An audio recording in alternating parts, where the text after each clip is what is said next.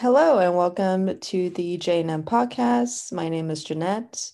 This is the podcast where we talk about movies, TV shows, and anything that we could think of. Oh yeah. Today.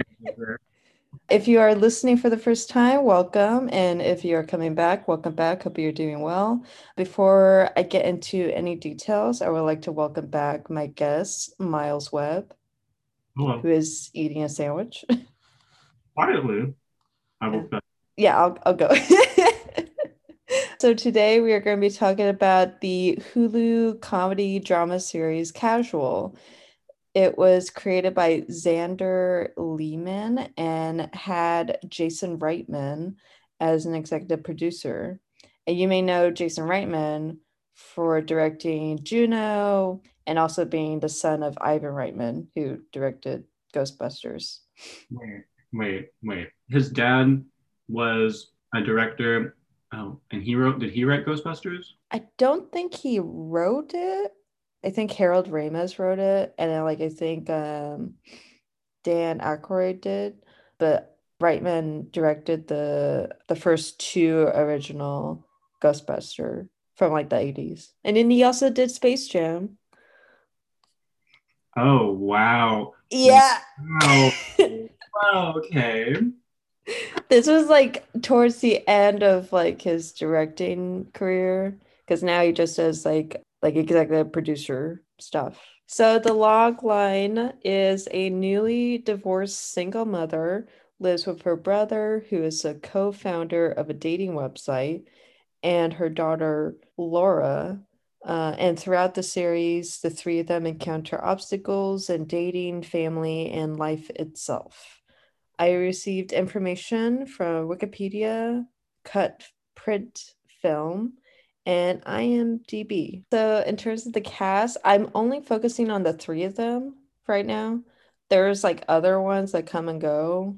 So, there's Michaela Watkins as Valerie. You may know her from The Unicorn, which is a TV show on CBS. It's really good. Highly recommend. You also know her as the SNL actor who said shit on camera. Was it shit or fuck? I think it was I think it was shit because I think fuck was Sam Rockwell. Dude, to own the word fuck like that is. Well, she owns the word shit. Go, Michaela. Yeah, and she was only on it for one season. It was during the process when they were trying new things. And it was her and then that one guy that has an interesting face that also works with her from time to time, you know? With the one guy with the interesting face. Oh, the her ex-husband? No, he kind of looks like him, but is taller and a little bit slender. He was in Wanderlust with her as her husband, and they're supposed to be this they live in a McMansion in Alabama Oh goodness. with What an SUV and everything. which one, what movie is this? The title? Wanderlust, Wander Lust. The one with Paul Rudd and Jennifer Aniston. I didn't. Okay. Oh, this is shitty. Or not shitty. I'm kind of hot that I this happened. But when I thought of that movie, I could only think of the blonde woman's face. Oh, okay. Yeah, I know she's in it. And I like her a lot. It's because this is so gay. It's because I watched I don't know what's the HBO show with the actors from Friends. Jennifer I Aniston? no, not Jennifer Aniston. The character's name is Valerie Cherish, and now I cannot think of. Oh my god, I'm losing my mind. Okay. Wow, I forgot Jennifer Aniston. One, let's start there. Two, who is the actor? Friends, Phoebe. Oh, Lisa Kudrow.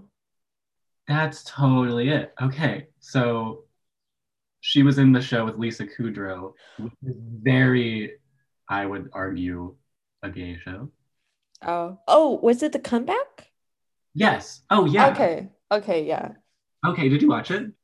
No, I've seen because it came out around the time that I was too young to watch mature content type of thing.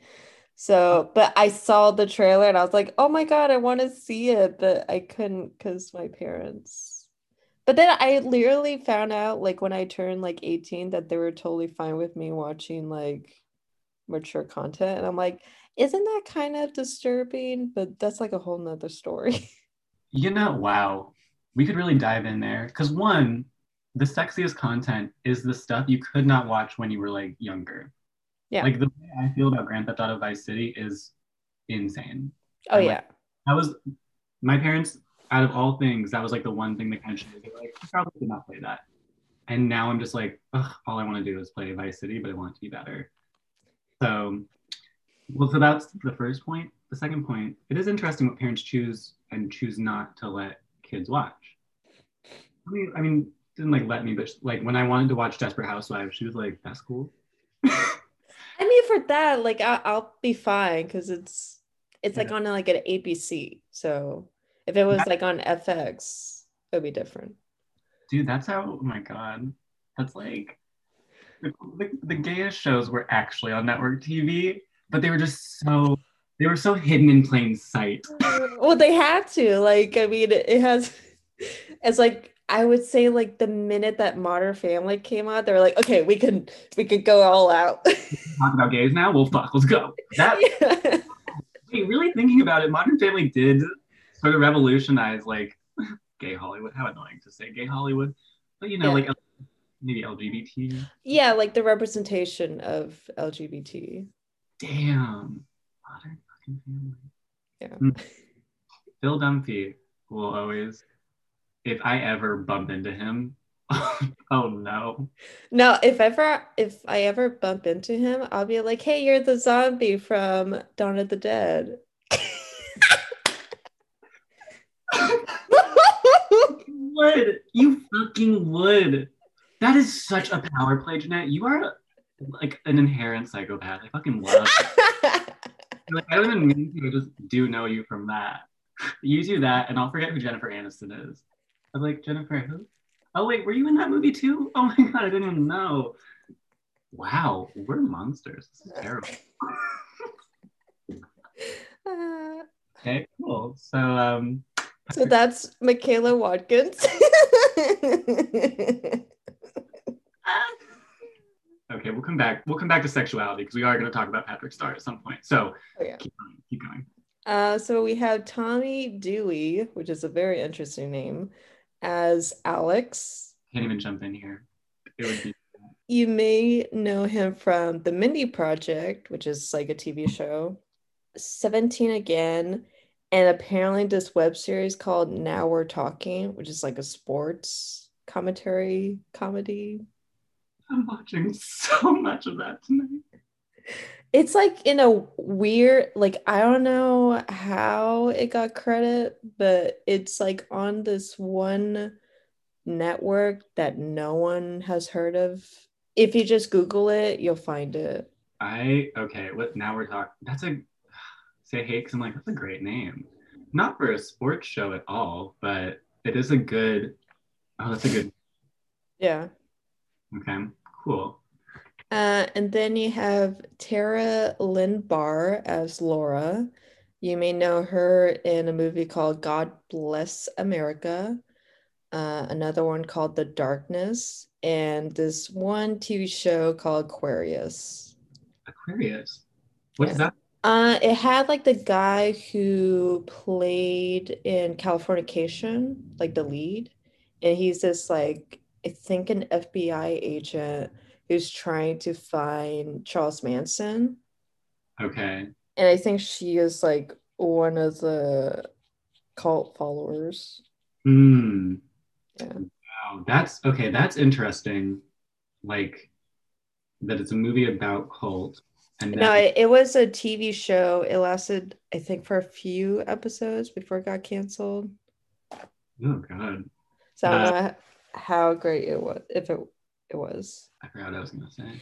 Well, because I was like Aquarius, I was like, okay, so it does have to do with Zodiac. What does that have to do with Zodiac? And the Zodiac being the Zodiac killer, and I was like, oh no, I spooky. don't, yeah, I think it was because like it was because like Charles Manson was like during the 60s, like late 60s.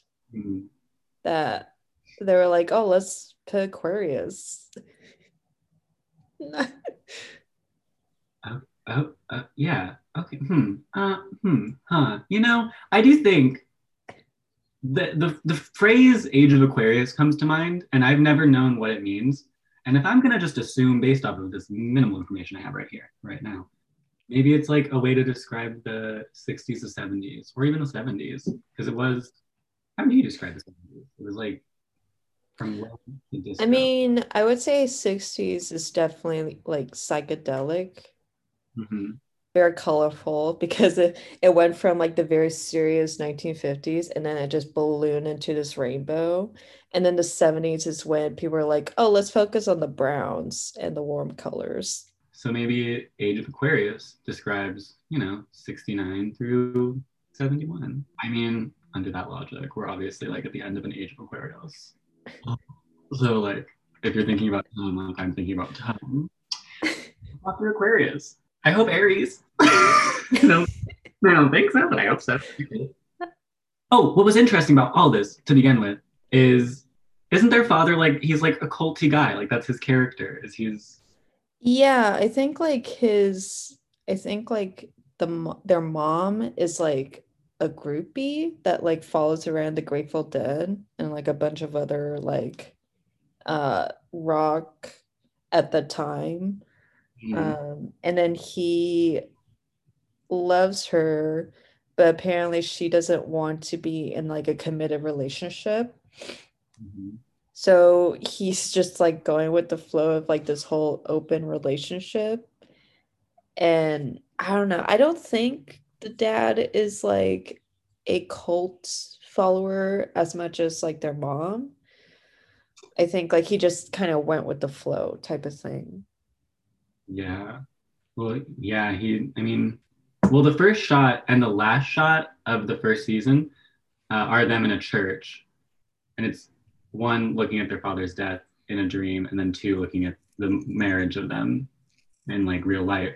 Yeah, and then they had like the same funeral like in like the last season, right? This is like the last episode. Okay, you can give me shit for this. I'm gonna give you shit for Patrick Star. You can give me shit for this. I've not watched the last season. Like not even started it because I think it'll break me in a really weird way, and I'm just like, I don't know if I need that. Honestly, like I watched the last season and I think it would have been fine if they just ended on season three. I don't think they needed season four, to be quite honest. Oh, It's okay. kind of like Unreal, where like season three kind of like did a really good job, like tying the bow. And then they're like, oh, we got picked up for season four. Let's just pretend that whole thing didn't happen and then just make this whole other story. Thinking about the development process, I bet they came in, they were like, look, we got a 3 season up. We're gonna shoot it in a cute ass East LA house. We got Michaela Watkins, we got a blonde guy who talks about sports, we got Manic Pixie cult follower. Let's fucking go. And that's how they pitched it. I bet. Well, apparently, in terms of development, the creator of the show, Xander Lehman, say that the show was inspired by his relationship with his sister when she moved into his apartment after their parents' divorce. And apparently, while she was living there, she ended up being with, like, I think his best friend. Oh no, Yeah. so so hefty for me to hear right now. Okay, not my parents not getting divorced, but I am trying to get my sister to move to New York, and I'm just like, because okay, not to go too deep into it. I have a twin sister, and watching this show, I'm just like, God, I am a lot. I'm very needy, like Alex, in the same way, whereas Rachel is very much like Michaela Watkins. I don't know what's her name? Not Laura. What's her name on the show? Val- Valerie. Yeah. Another Oh. Valerie. What's the connection to comeback? I don't know. Just a gay making connections. Uh, I'm not high. I'm just tired. Um, anyway, I'm needy like Alex, and yeah. So watching the show was kind of like good and hard, very hard. Yeah. I mean, I think like to be honest, I think like a lot of us are like a little bit of all three of them. Like we have like some form of seriousness like Valerie and like the need of having a committed relationship. But then we're also like Laura that wants to have like more of like no strings attached. And then you have Alex that's like is also in the middle where he wants a committed relationship if like the other person is like walking away from him type of thing. He's sort of like every single string is attached to every Yeah. part of his being. Yeah. Which I get that. I'm very strings attached type person. You know what? That's why I'm into bondage, and I can say that comfortably and be like, it's fine. It's not like weird. No. No, it's psychosexual. Okay, we can keep going. I'm sorry, I'm really tangenty today. Oh, no worries.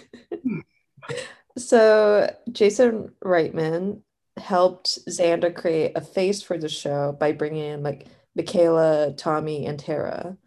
And then he also helped him pitch the show. Like he kind of helped him almost like as a mentor. They pitched the show to Hulu with the scripts for the 2 episodes.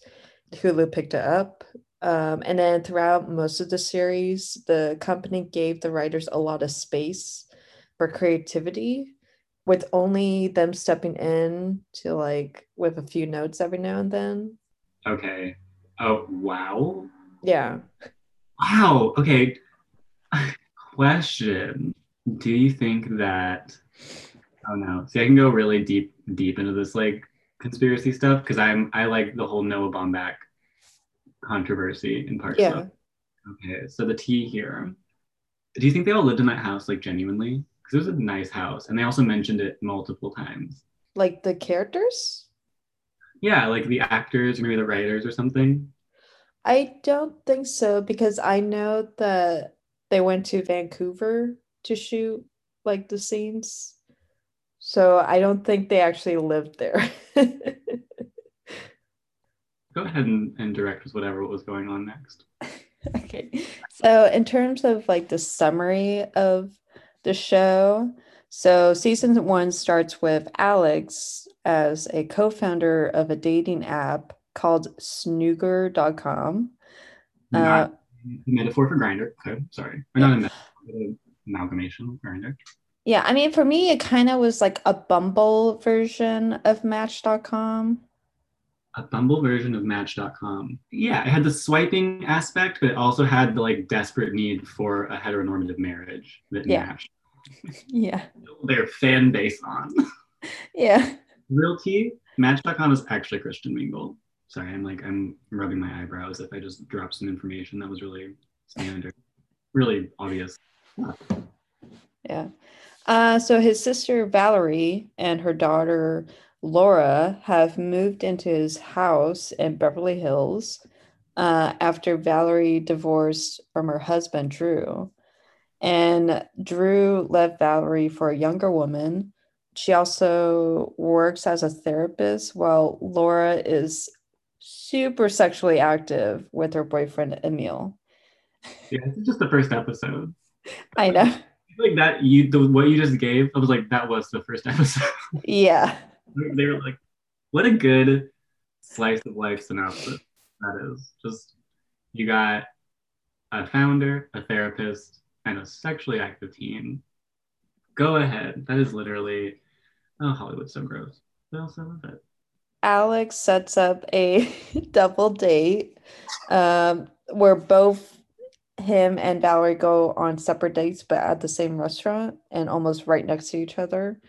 And then within the first few minutes, they go into like this area of the restaurant, like I guess like near the restroom or something, and then wants to talk shit about their dates, where Valerie thinks her day is boring, and then Alex thinks like his day is ignorant about her caveman diet. And this was when like caveman diet was like a thing. When it was like just happening, if I remember correctly, which Yeah. I mean, okay, it's hard because any diet, any like fad diet or one that's like clearly fad diet is very call outable. Yeah. So I'm like, it was low hanging fruit, but they did handle it so well. Because like the hypocrisy of a keto diet, or the general hypocrisy of people who do a keto diet, is incredible. It's nutty. Yeah. So, however, both their dates somehow saw them talking to each other and then basically just end the dates. Because she ran back there to, I think, get away from him because he was exclusively talking about him. He was like, I did not like him at all, her date. Yeah, he was just like really like boring and like had no like interesting qualities of him, in my Yeah, opinion. he was so overly jaded. It was like, ugh. Uh, Yeah. this one better for her. But anyway, she runs away. And I bet, non-diegetically, Alex like was watching the entire time Oh because yeah, because they were kind of like signaling each other, or like if one of them gets up, the other one will follow them like within a minute or something to meet up.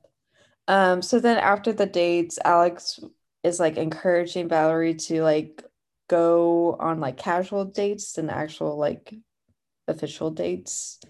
yes, given the name of the show, Casual, Yeah. which actually, the intro graphic where it's Match.com's pop out selector thing where it's like, what are you looking for? And then a full slew of things come up. Yeah.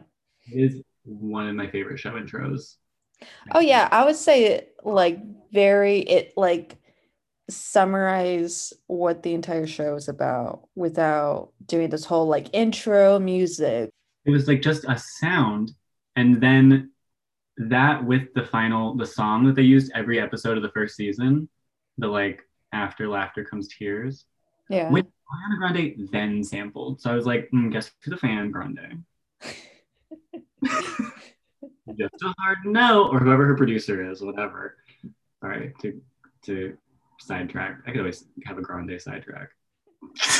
Valerie tries to do this like casual dating with this guy, Leon, who's a composer, but then it doesn't go anywhere. Like nothing happens. And then instead, Leon becomes Alex's new friend. Then she goes to her receptionist named Leah, who helps her out by going on like a girls' night out. And then she manages to get like a younger guy to have sex with, but then she oversteps herself and like visits him without letting him know to give him spoons. Oh Jesus. Okay. Yeah. On that note, I had a very Valerie moment recently. Oh really? Oh yeah. I went to not a younger guy's house, a slightly older guy, but as far as in his like emotional development, definitely a like younger man. He had just come out of law school and exclusively talked about law school. I was like, oh, you haven't been yourself for at least 3 years, Yeah. maybe not. Wink, wink, sir. But he had this ugly, not ugly, not right for the scene, lamp in the corner at his window. And I was like, it was mismatched from the rest of the lighting in the apartment. And I think that's the reason I did not ever call him back was it was kind of an ugly lamp. But I was going to, okay, I didn't have a Valerie moment. I thought about a Valerie moment. I was going to send him a light bulb as like a gift and because I didn't get his number or anything. I was gonna just like put my number and be like, you need better light bulbs. And then get some dick that way. I don't know. Yeah. The only kind of dick I want is hard one, I will say. Hard. So meanwhile, Laura is starting to have like a crush on her photography teacher named Michael, and he only goes by his first name. No, Mr. whatever.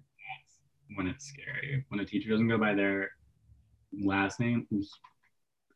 Ooh. Yeah, because I think even Alex brought that up, or like Drew or Valerie brought up when they went to the parents teacher conference. And then she's like, isn't that weird?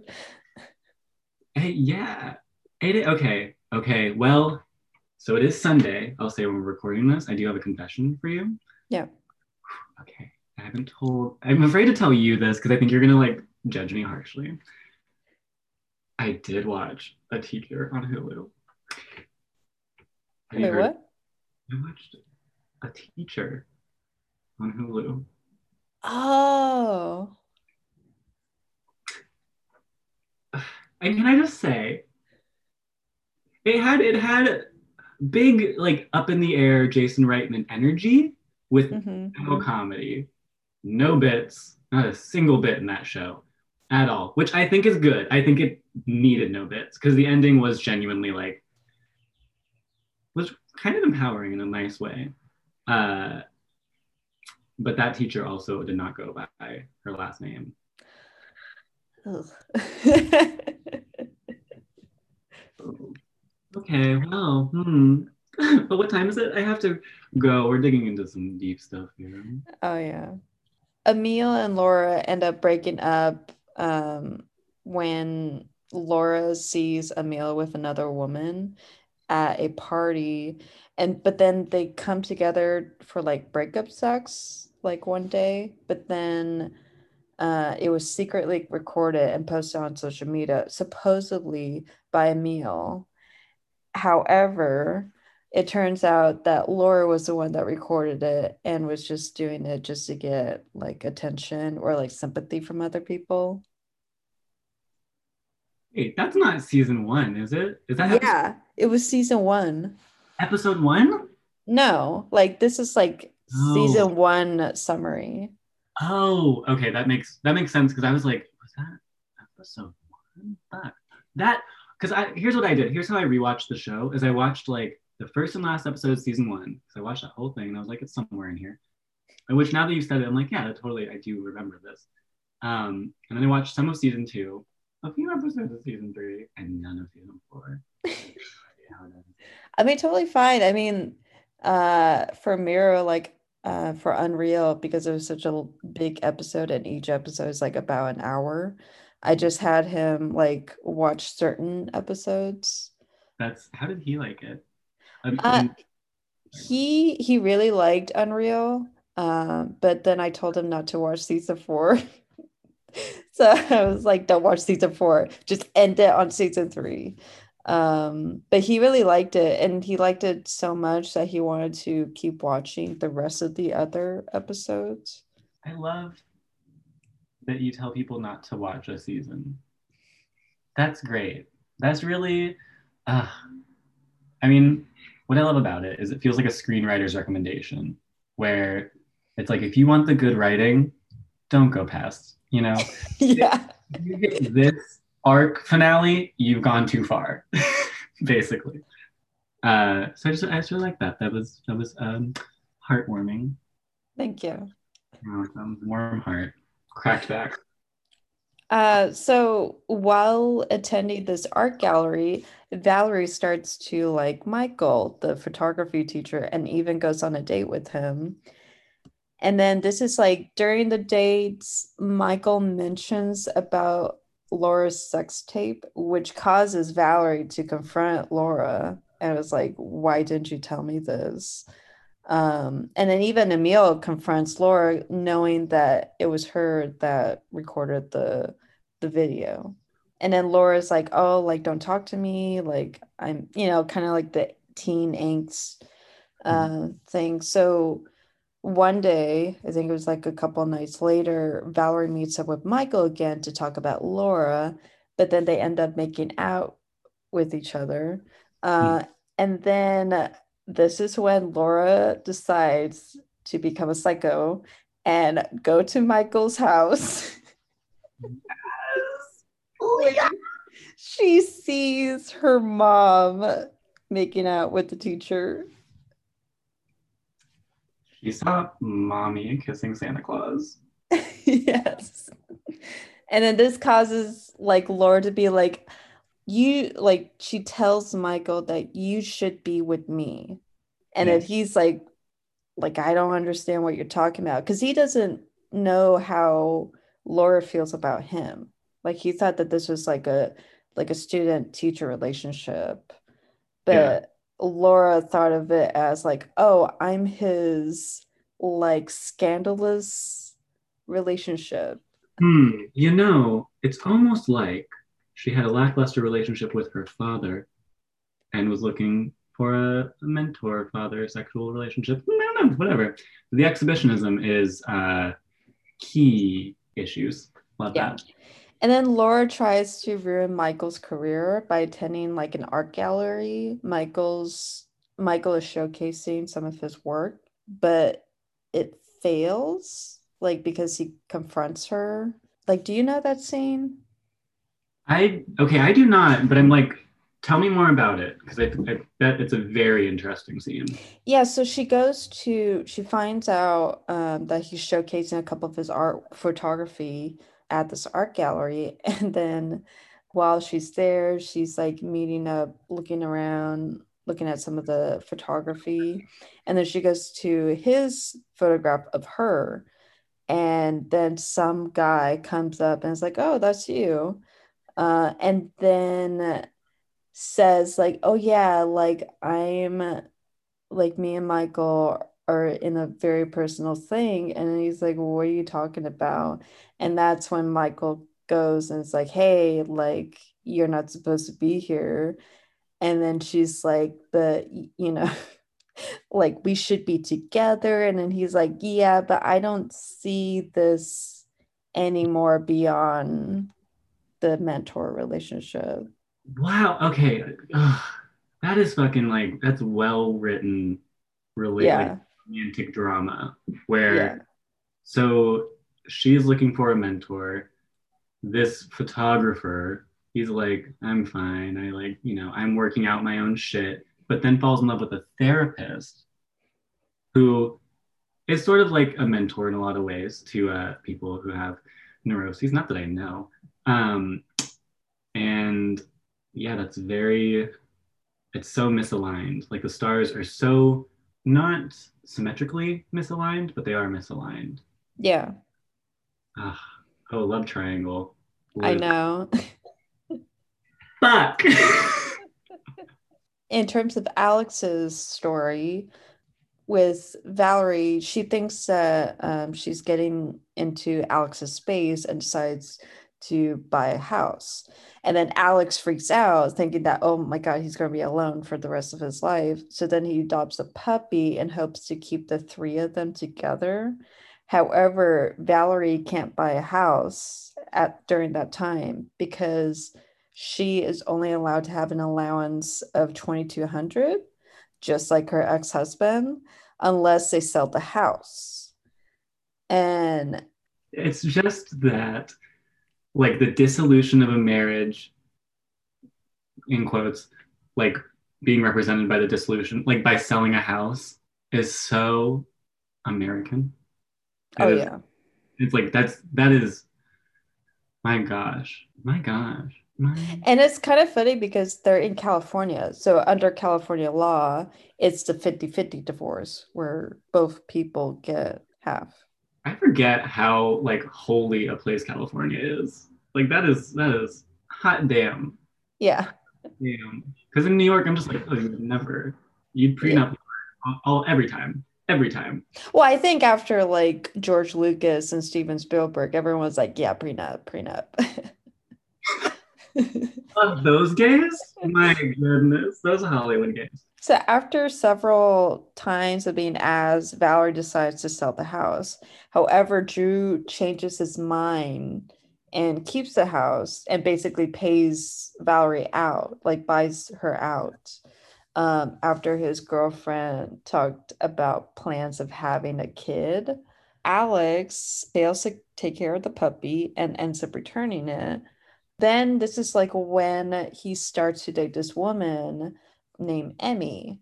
Now, Emmy is in an open relationship with another man. Okay, go on. I'm not. Go on, please.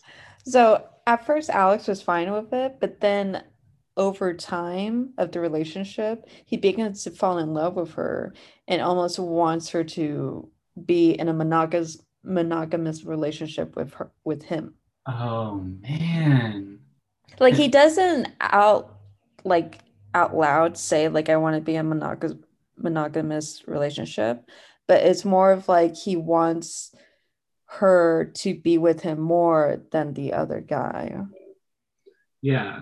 Well, that's with the show, nothing is out loud. It's all casual. So thus it's Yeah. all hidden in plain sight, if you will. Valerie and Alex's mom, named Dawn, decides to stay at Alex's house after she found out about Valerie's divorce.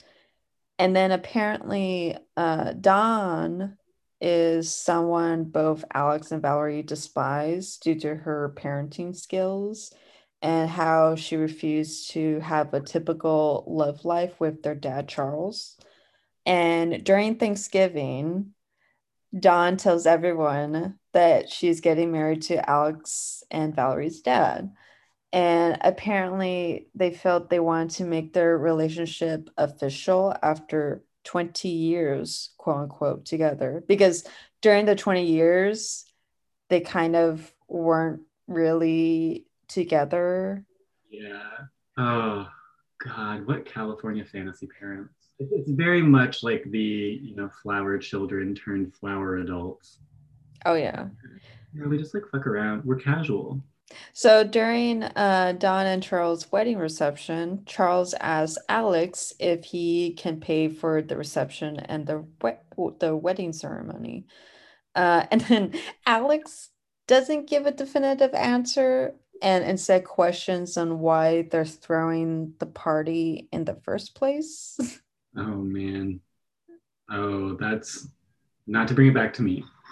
But it's actually like I'm doing a similar thing to my parents right now, where they're slowly asking me for money, and I'm just like, well, why do you need that?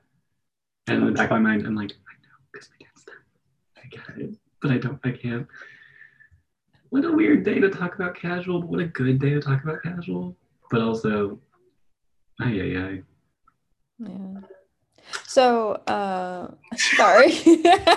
Oh no, I appreciate it. Thank you for keeping it on. So Alex invites Emmy to the wedding like reception, and Emmy notices Valerie is kind of like stressed out and like annoyed about Dawn, you know, being Dawn. So then Emmy gives Valerie EDM to relax. However, during the moment, they end up having sex while high on EDM. Go ahead. Wait, wait, wait. Can you tell me what is EDM? It's like a drug that people take during like raves. Like it's like a psychedelic, like a type of psychedelic drug. EDM. Is it? Are you sure you're not thinking of DMT? Oh, maybe I am. I thought it was EDM. Because I was like, I didn't want to like, I was like, maybe it is called EDM, and I will. Okay, here's what at raves they do play EDM, and Oh, MDMA, ecstasy. which is Yes. key. Ah. Let me start over. If you're high on EDM, you know how it goes. You never thought you'd suck. Yeah. Sometimes you do too much EDM, and that's okay. No, so Emmy gives Valerie MDMA, which is ecstasy, to relax during the ceremony. However, when they were high, they end up having sex, and then Valerie wakes up like in bed with Emmy. So Valerie tries to leave the room once she wakes up, but Alex walks in on her with Emmy and then immediately drives back home without saying anything. Okay, this is the episode I watched. It was actually like the end of that episode into the next one, where I was like, I saw him drive away in that Audi A6. Is it funny that the A6, his name is Alex? Yes, it is to me. I catch that. I released that too. I get it. It's interesting because I wonder if that character felt like aligned with Laura in a weird way because it's the same thing that she did with the photography Yeah. teacher. God, Valerie, I love that Valerie is like the enemy, like is fucking public enemy number one. Is so good. It's so good. Oh, yeah. The next day, Alex tries to find the puppy that he returned. However, he finds out that with Leon that the puppy was euthanized. So he becomes upset and tries to ram his car or Leon's car into the building, but the emergency brakes activate and stop the car. Okay, two things on this, because obviously, poignant scene. Not Leon's car, because it was the A6. Oh, it was. I thought it was. What I do like is like that was honestly maybe one of the only steps into surrealism the show that I saw at least, or and I noticed. Yeah. Well, besides like the dream, in the very beginning, it's like quiet surrealism. Um, Audi A6s, I don't think have that good of like braking systems, or at least that one. Maybe it did. I'd have to relook into it, but I feel like that generation didn't do that really. I don't know. You know what we never talk about either? Is Alex? Well, maybe I just didn't catch this. Is Alex on medications? I don't think so. Damn. Yeah. Because I from think I think either Laura or Valerie are on medication, but I think it's like sporadic. So he goes back to the house after that meltdown, where Emmy and Valerie are there to try to explain everything. But Alex ends up breaking with Emmy and then tells Valerie that he is upset and basically goes on this whole like silent treatment with her in between season one and season two. So in season two, Alex tries to hide his feelings from Valerie by starting a healthy lifestyle. So he begins to like work out, do hot yoga, make kale smoothies, like the typical California lifestyle. hmm, yeah, okay. Kind of becoming keto girl from the first episode. Yes, that's kind of interesting now that you mentioned it. Yeah. Okay, go on. So Valerie has to deal with the remodeling of her building while also trying to repair the relationship with Alex. Mhm. And when I mean remodeling of her building, I mean she has like an office in like this building, and one of the tenants is remodeling her office. Oh, this relationship is absolutely like Yes, at like 10 out of no, okay, 9 out of 10. But I am that tension. yes. That tension. Oh, sorry.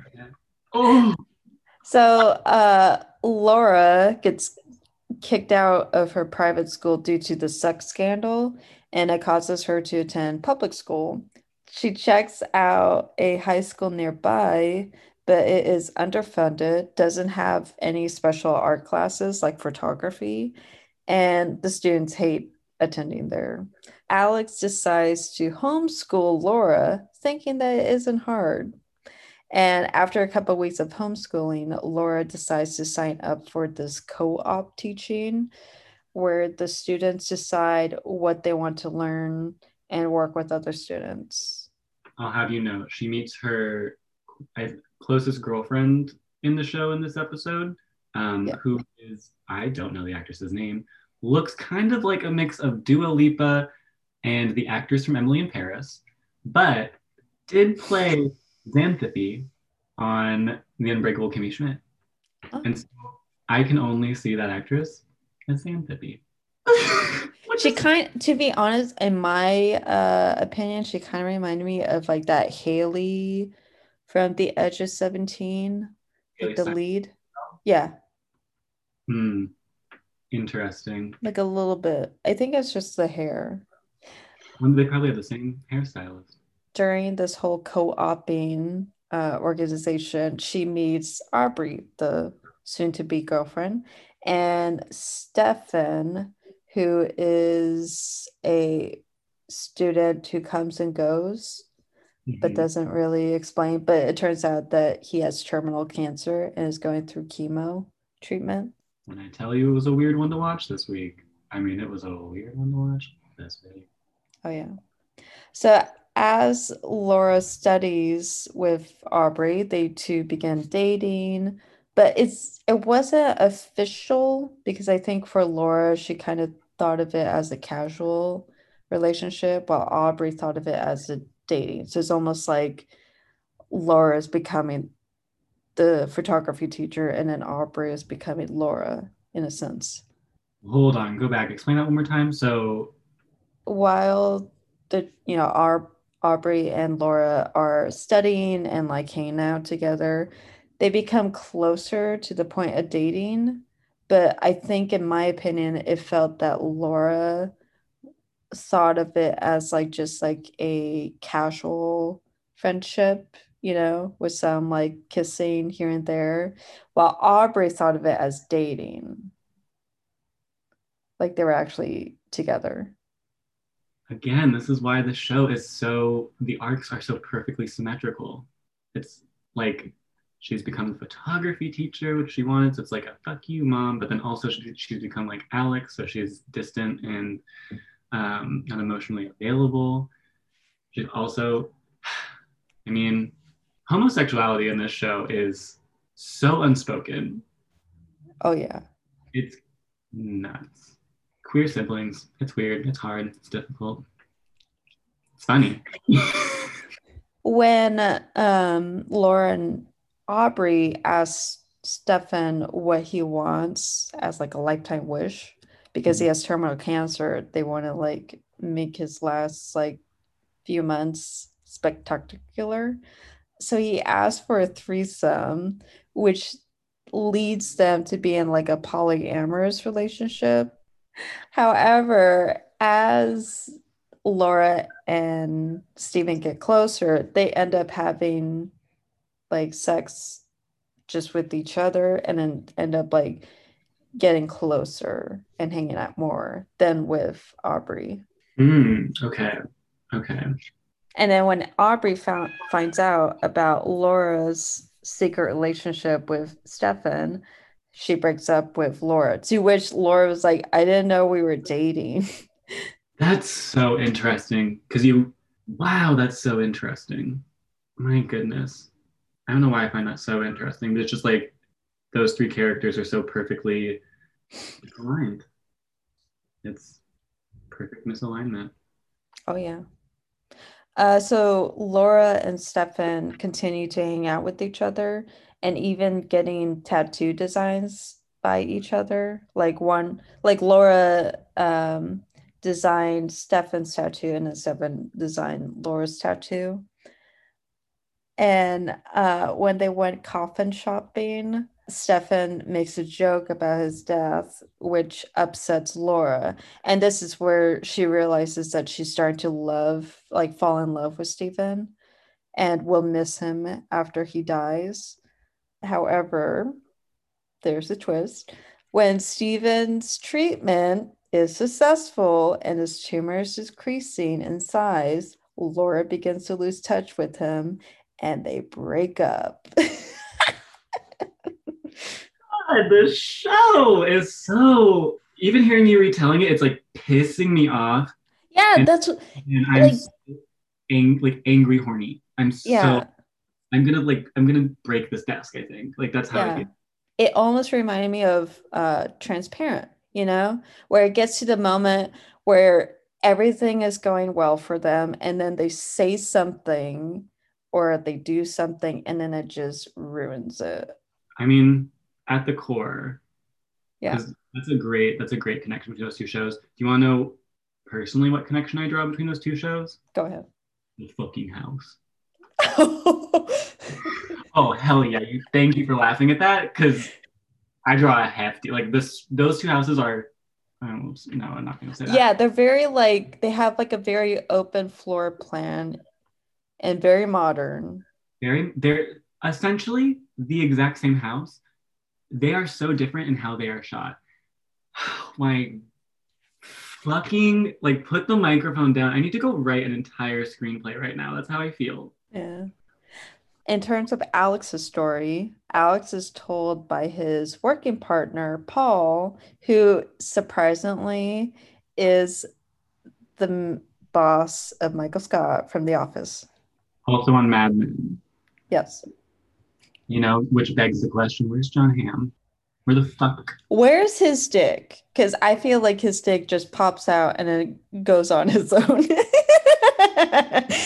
John Hamm's dick is walking all around this show. Like it's truly just in the house somewhere. I don't know where, but I'm just like, you can smell John Hamm's dick, right? You can smell John Hamm's dick.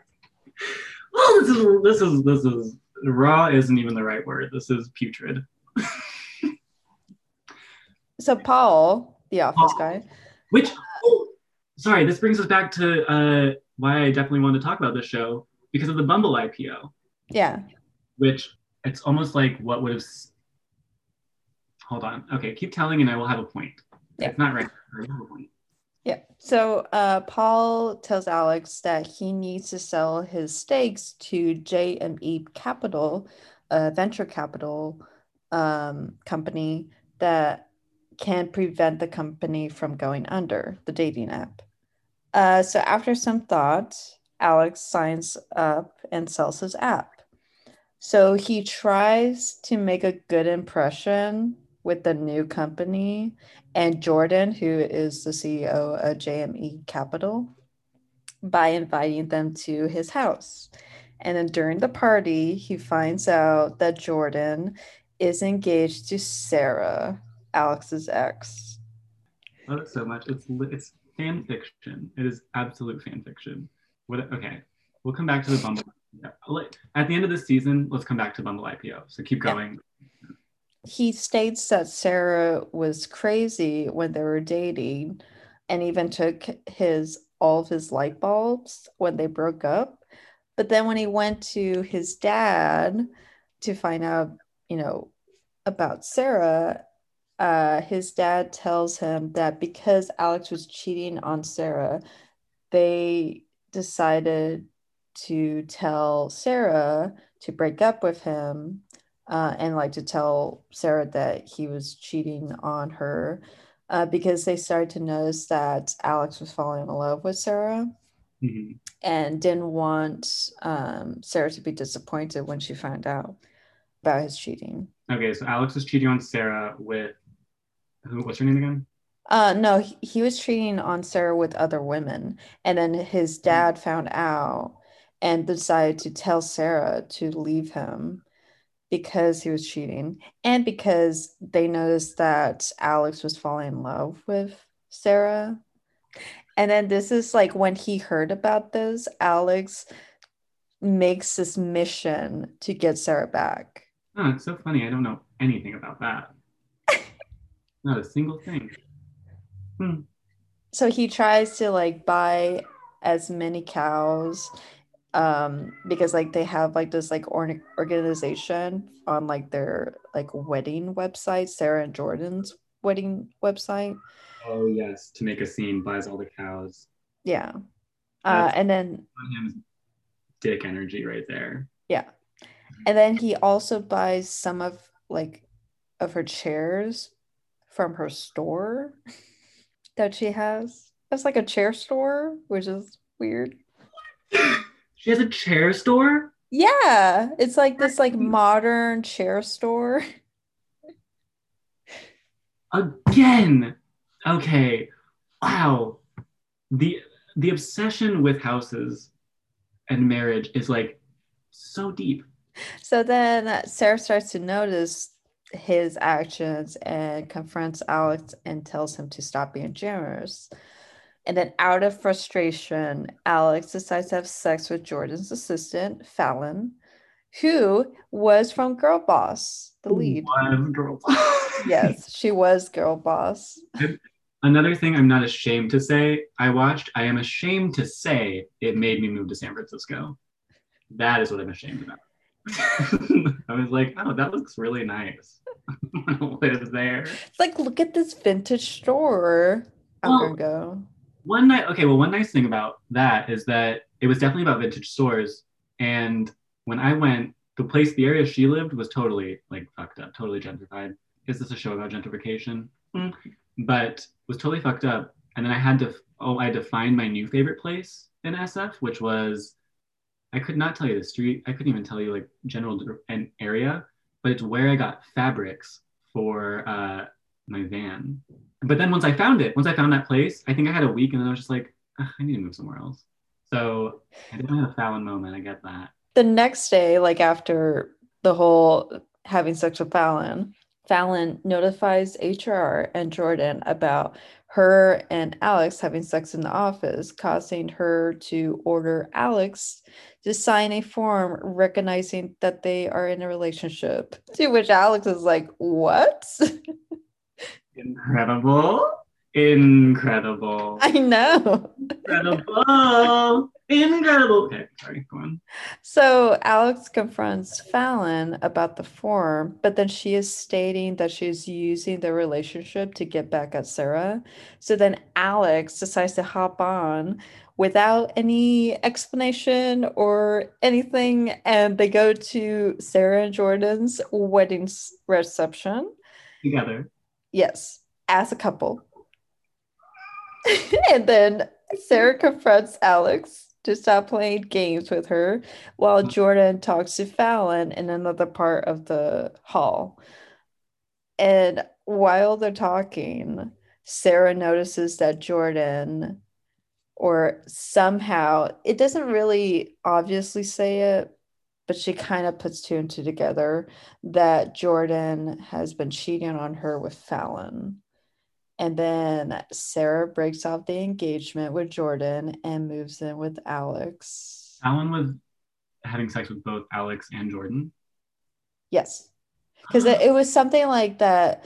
Sarah looked at Fallon and Jordan, and they had like, I guess, like their body language was like, yeah, they are kind of. Wait, who recognized that? I think like Alex was saying that, oh, like Fallon is using her and Alex's relationship in order to get back at Sarah. And then Sarah looked at Jordan and Fallon and it was like, oh my God, like kind of that realization without obviously saying, like, oh my God, they're cheating or like they're sleeping together. Oh, Yeah. that is okay. There's a scene I would really like to watch. Of course, it's at the wedding or whatever. Yeah, of course, Yeah, their it's wedding. like a wedding reception or Having sex. very, very white, ceremony, Yeah, that's annoying, but also I'll like it. And I hate that I'll like it, but I'll really like it. Yeah. Uh, I mean, that's very interesting because that's like the power of suggestion. The feels like an improv term should be inserted here. I don't know which one. It's very It's like like the whole like very hard on the showing and not telling type uh, of technique. yeah, it is. Oh my god, it's like literally a glance and it's like flip and The day after the party, Fallon is fired, and the other employees begin to apologize to Alex on how she manipulated him.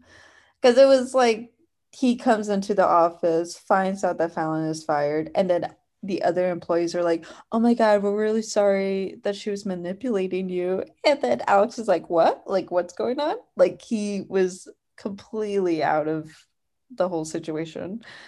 it's good for him to have like a situation where he's not in control. Like that's a very like a healthy, like a tough love moment that no one was gonna give to him except, his lovers. So Jordan decides to be like, "Hey, like I will do whatever it takes to bring your company to the ground," to Alex. So Alex is served a morality clause for negligence against JME Capital. He tries to recruit Paul Uh-huh. in to stop Jordan from filing a lawsuit against him, but Jordan offers to buy Paul out of the company for 2.5 million, to which Paul was like, "Yeah, I'll accept it." Oh my gosh. Oh, okay. So going back to the homosexual tension that runs rampant through this show, John Hamm's dick, you may remember.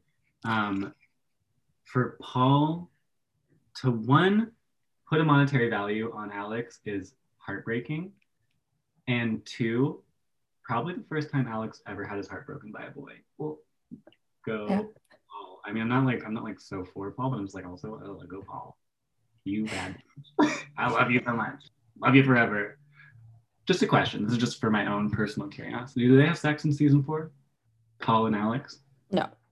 Damn it. Paul leaves forever. Like, yeah, basically after this episode, like where this whole situation happened, like you never see Paul. Wow. Gosh. Love these representations of daddy issues. Really do. Really do. Okay. So, with no support, Alex reluctantly signs a deal to let Jordan take over his company while allowing Fallon to have a 1 year salary, which was like 63,000, which I'm like, okay, that's a little too high for a receptionist, but You know, and what I'll say, I'm like, it's just about right. It's fucked up that it's just about right. I'd rather it be 70, but 63, I'm like, okay. Because at this point, I feel like a receptionist for my job. yeah. Uh, I'm just like, yeah, I guess like 63 is about right. For the amount of work and the amount of care I put in, I'm like, yeah, 63. Okay. Yeah. Yeah. They're paying for a cutie, basically. I'm gonna go quit my job like literally right now. So depressed, Alex tries to reach out to Valerie, but she doesn't respond. So this is where I go back to Valerie's story. So she tries to rekindle her friendships from her with her college friends. However, all of them are now friends with Drew. And like out of like feeling sorry for Valerie, one of them decides to invite her to a birthday party for the group's new friend, aka her replacement, who to me is pretty funny, who gets praise for being a good mom to a kid she only sends funds for the kid. Like the kid lives in like I think Cambodia or something, Mhm. and she's just only, paying like a monthly fee for her. Okay, I read that differently, Oh, where really? yes, where that woman they want to adopt, but the cost of it is too much, so they are like just paying to kind of like support that child in that country. Oh my goodness gracious.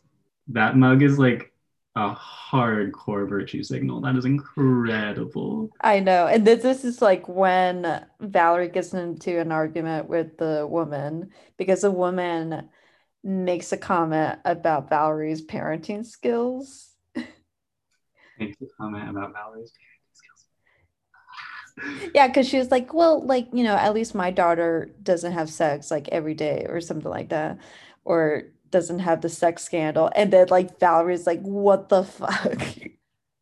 Wow. Okay, so to pull that moment back to episode 1, the keto conversation, kind of similar things where it's like they call out for this overindulgent virtue signaling, Yeah. and then they are taken aback when they're kind of proven wrong. It's so it's so good because Alex and Valerie are just always on a high horse, and it's like they can just be bumped off every now and again. It feels good. It's like, haha, you're not perfect, but I do want to have sex with both of you.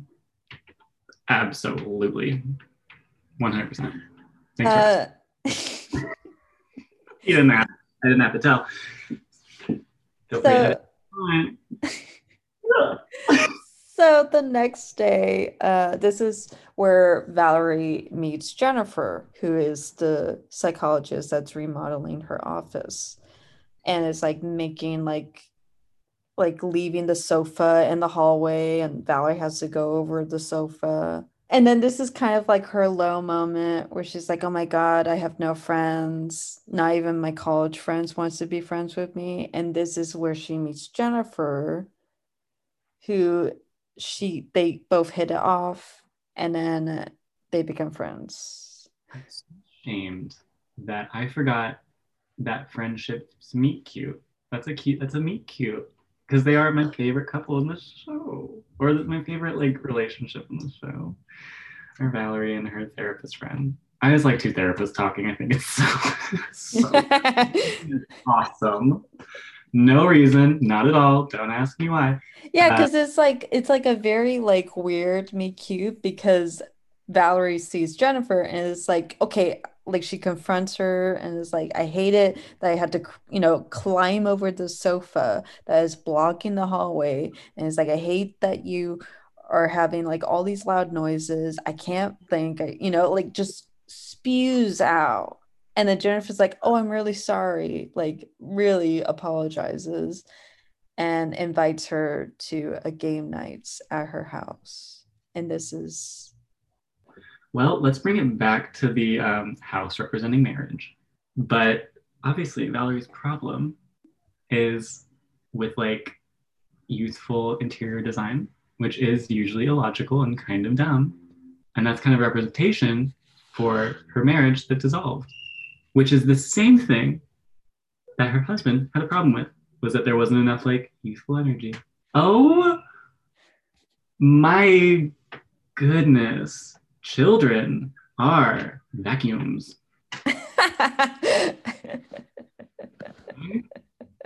Not on a vacuum. I am a broom guy myself.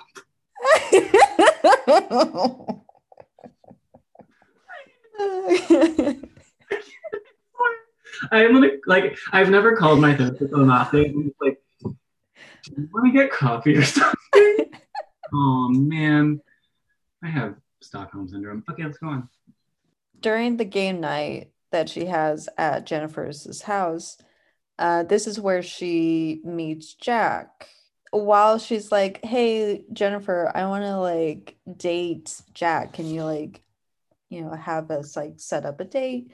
But then Jennifer keeps like insisting Valerie to date this other guy, who is very awkward and like has no connections with Valerie.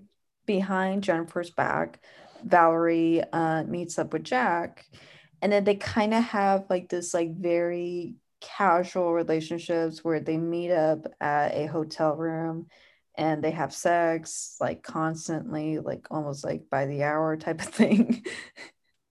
One day, Jack and Valerie decide to go on like a hiking trip to one of Valerie's favorite spots.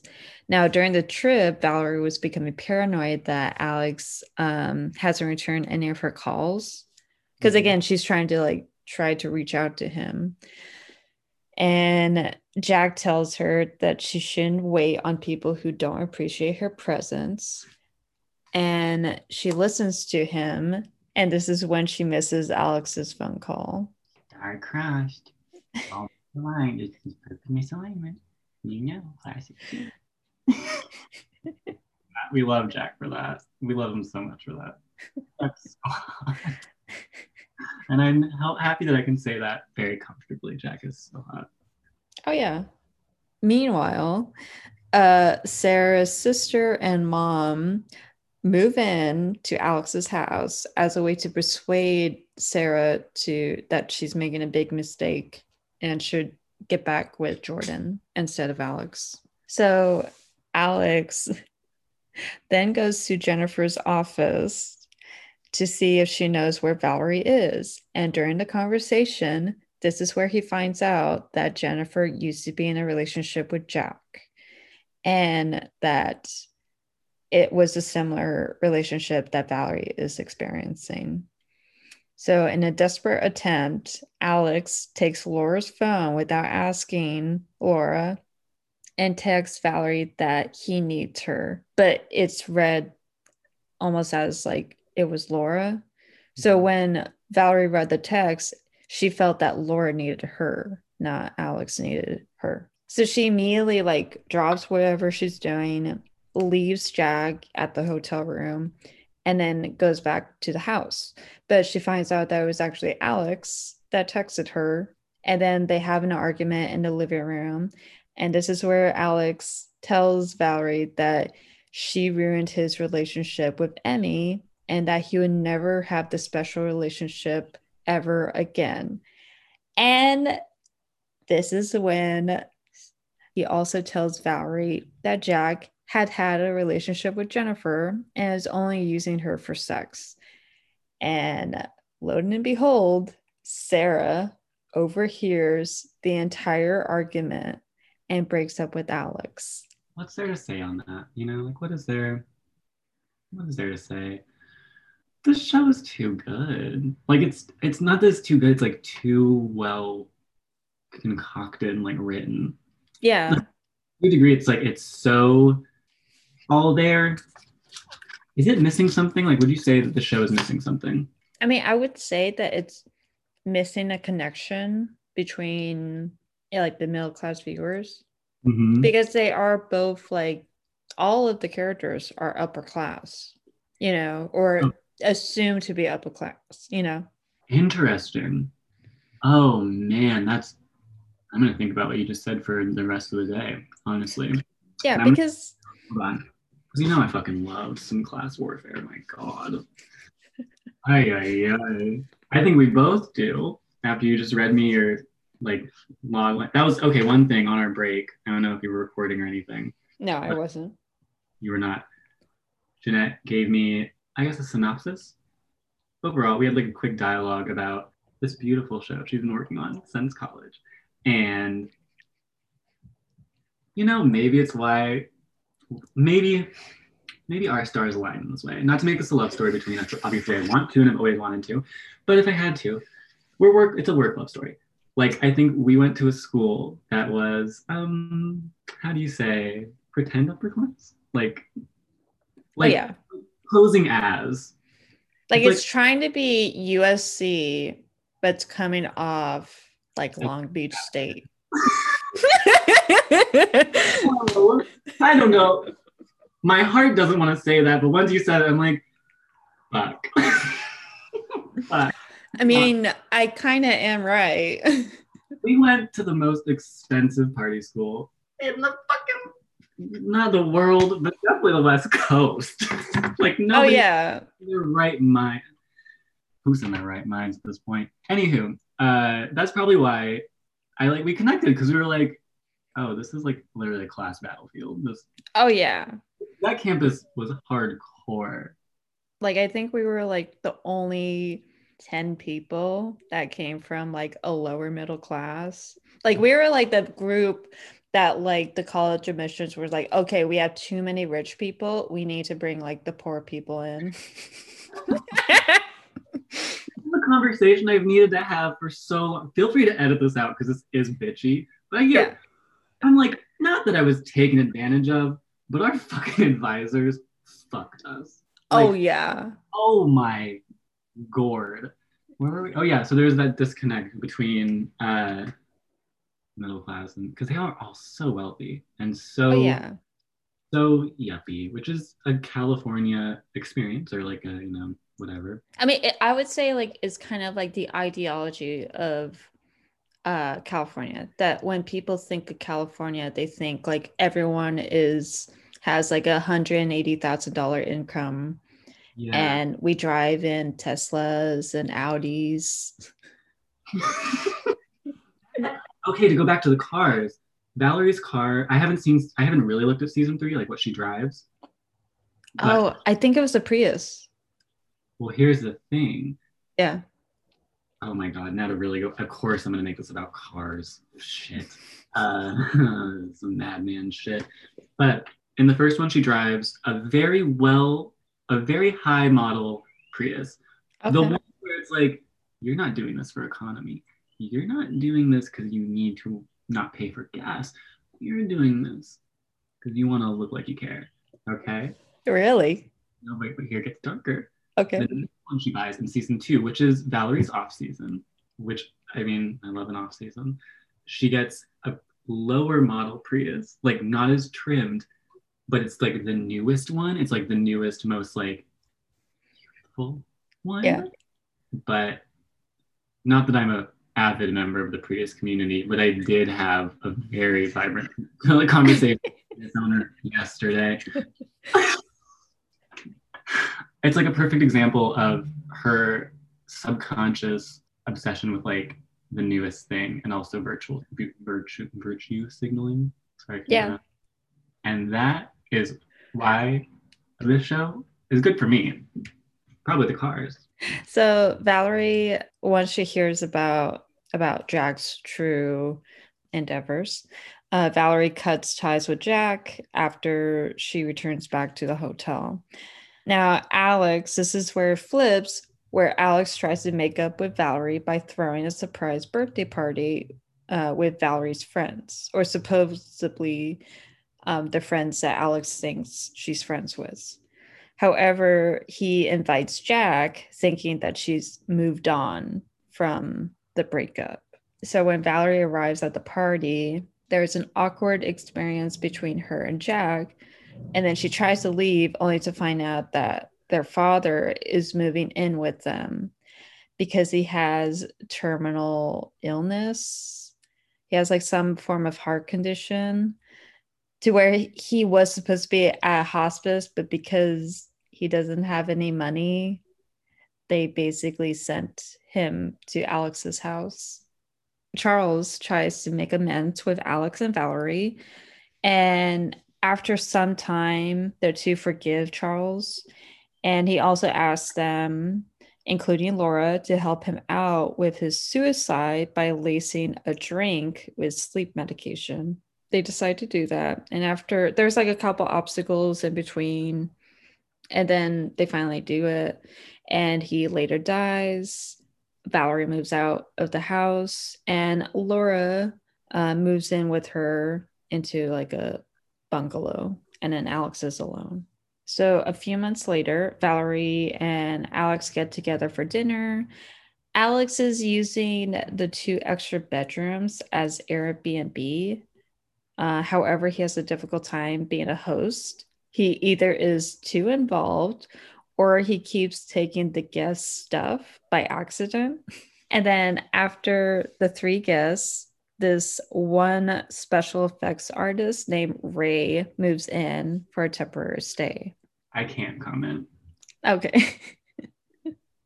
He also visits Jennifer for therapy sessions, even though she's not supposed to due to like ethics code.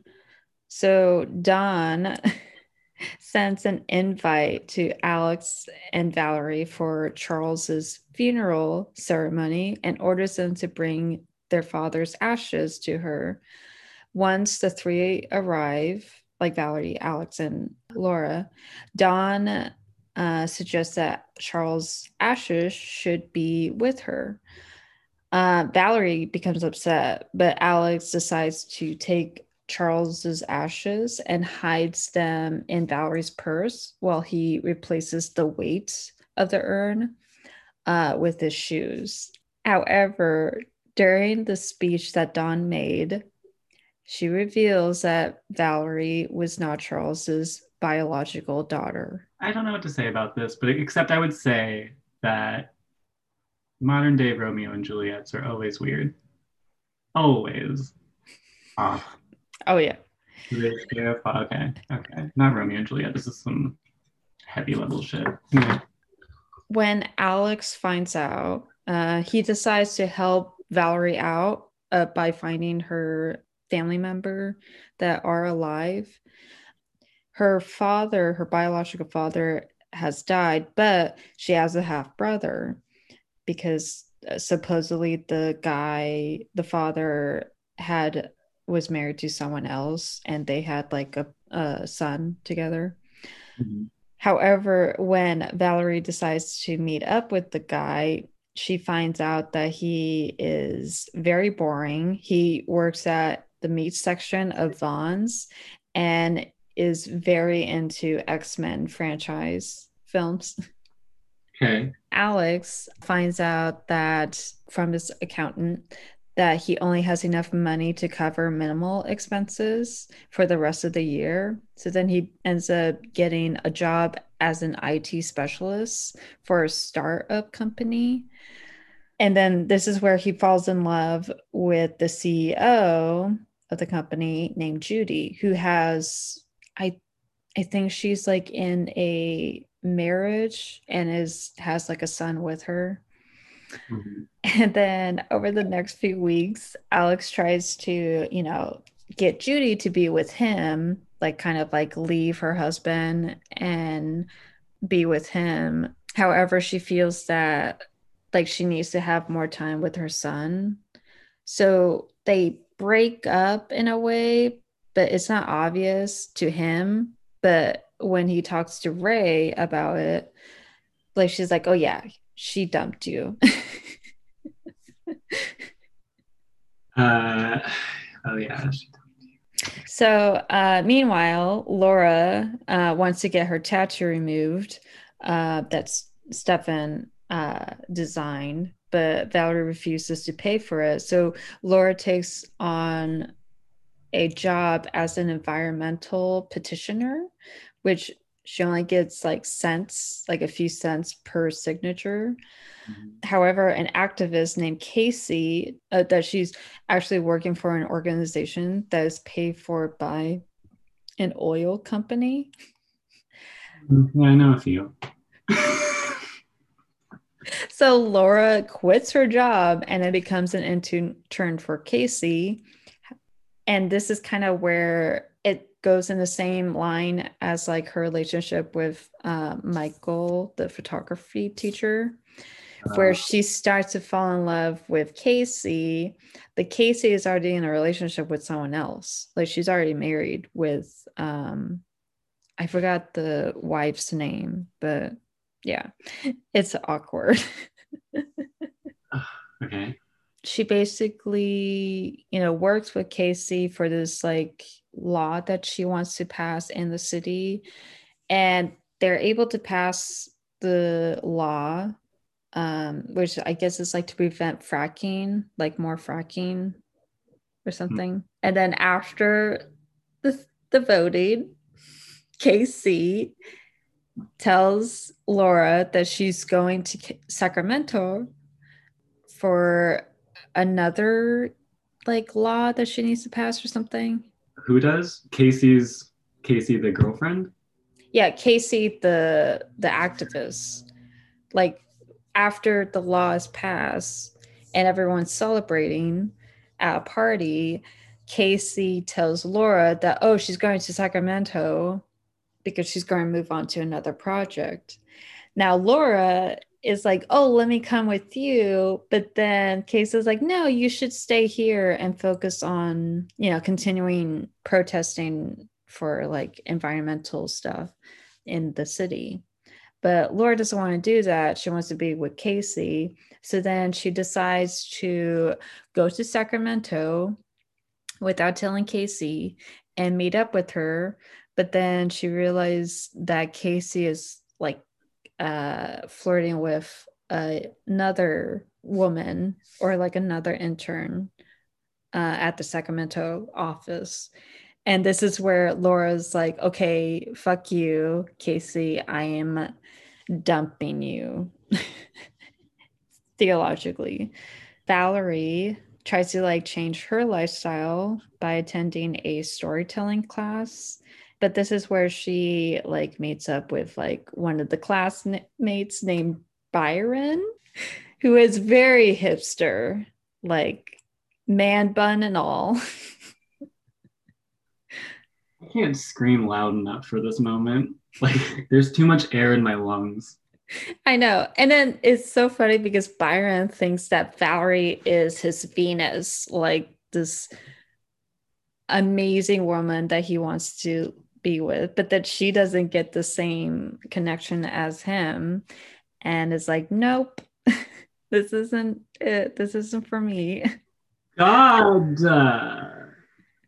pardon this on the Lord's day. I'm screaming, Oklahoma. You know, Oh, yeah. yeah. Um, is that the end? That was Valerie's moment, the last one. Yeah.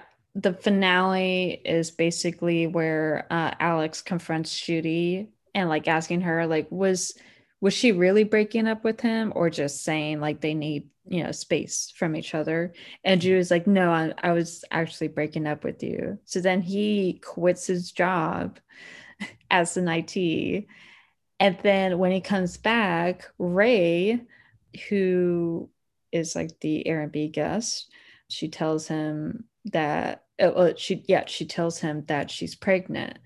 Now, in the middle of the season, Alex and Ray have a one night stand after a game night, and yeah, she tells him that she hasn't had sex with anyone else, and it was only with him, and yeah, she's pregnant with his kid. That was the end of season 3. Yeah, that was the end of season 3. Do not tell me about season 4 because I was like, oh, that's a beautiful send off to the show. I need to let that be the end of it for today. At least. I mean, like, I don't want to get into season 4, but to be honest, I think it was better without season 4. It was just part 2 because trust me, I'm gonna fucking love it. Okay. I have a hunch that I think I'm gonna hate it so bad I will love it, which is, hey, I'm an alcoholic son. Hello. Okay, so we'll end this episode. We'll do like another part just for season 4, and then just our thoughts overall of the series. Is that good? Great. That is it for right now. You can follow the podcast on Instagram at JANDM_podcast. You can email us at jandmpodcast@gmail.com if you have any suggestions or ideas, or if you want to say hi. Do you have any last moments? Well, yeah, don't just say hi. If you're going to email, you better email like your naughtiest, filthiest, funnest, most heartfelt logline that you have just laying around. Yeah, I think that's more fun. Okay, that's my contribution. Okay, cool. So thank you again. Look forward to a new episode next week, and goodbye.